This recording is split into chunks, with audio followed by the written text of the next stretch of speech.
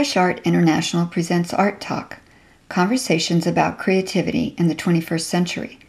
I'm Kathy Bird, Fresh Art producer, and today I'm in New Orleans speaking with William Pope L.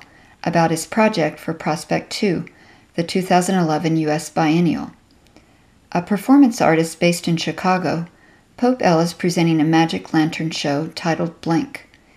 Blink features a film made of more than 1,000 photographs to be projected through the back of an old ice cream truck. At dusk tonight, volunteers will begin pulling the truck along city streets from the lower Ninth Ward to Xavier University. You've been here off and on for the last 18 months in New Orleans. More like a year to, maybe 14 months. Preparing for a project you're calling Blink. Yes. Tell us what does Blink mean? What is this about? Well, I think of three things: struggle, community, and dreams. And basically what you have is a 4-ton ice cream truck painted black, equipped with a rear projection screen and a projector inside. It looks like an old turn-of-the-century locomotive, actually, this thing. But it actually looks like this old 18th century projector. They used to have one slide at a time. So it projects a movie. And the movie is made up of over 1,000 images that we've gotten donated by New Orleanians. And where did you go to get these images? How did you get them? It was a call for images. The call said basically, when you dream in New Orleans, what do you see? When you wake up in New Orleans, what do you see? And people could respond to that question with an image, or those two questions. And did a lot of the images have to do with their memories of Katrina? Well, that's interesting. People responded in all kinds of ways that people respond. There are some images of empty houses or houses that are gone. There's images of actually babies. There's images of people cooking. There's images of bands playing. There's images of their favorite car. There's images of the sunset. And so these are the things they're thinking of when they wake up or when they fall asleep. I guess. It was their response. That's the whole thing, is that the Blink is this matrix that allows different kinds of responses to enter into one picture. Did you have a lot of people handing you images, or or did you get a lot of digital images? A lot of digital. That was the way in which we could best use them, but we did some scanning. But a lot of people lost their images, so a lot of the images are new. That was a point you made just a few minutes ago when we were talking. People don't lose their memories. That's the thing. People have their memories. So the images they take anew are imbued with those that are the past. And I think that's how people carry on, as they say. We're all dragging something around, and I think Blink is like that. You have this 4-ton truck pulled by actual people. How are they pulling it? We have a harness system. A harness? Actually, we got it from Mardi Gras. They use some of the Mardi Gras floats are actually pulled by people. That's true.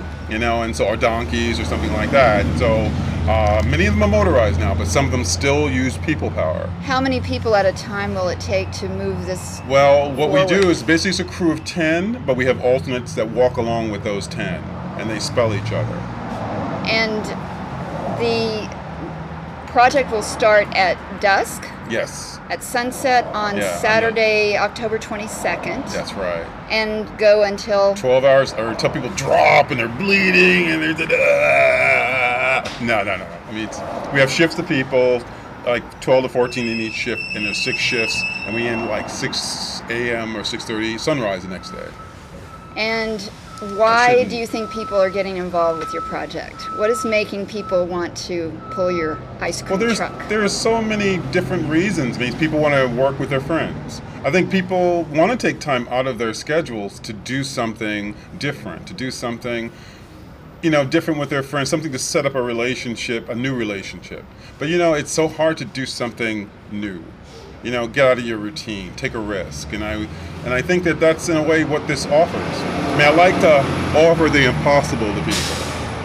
Banks, they want to offer the possible. You have any collateral for this experience? No, yes. I have no collateral for this experience. What I can offer you is the possibility to create your own collateral. So is someone documenting this? One guy is coming, actually, he's a student of Dan Cameron, the organizer, who has a helmet cam. And he's going to push and record simultaneously. So all the people that you're passing by, he's going to have that vision of I hope so, unless he collapses.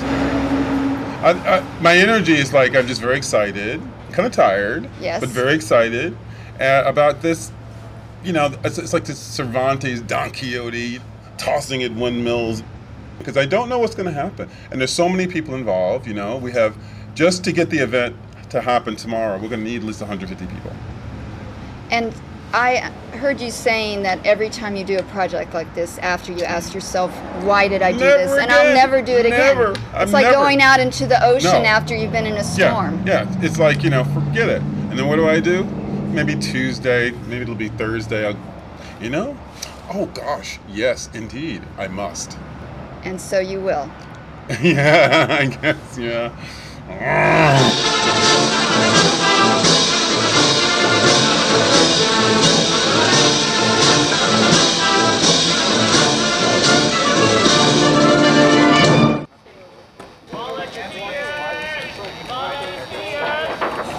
Okay, everyone who is interested in this point at pulling the truck for the next shift, come join me and over here.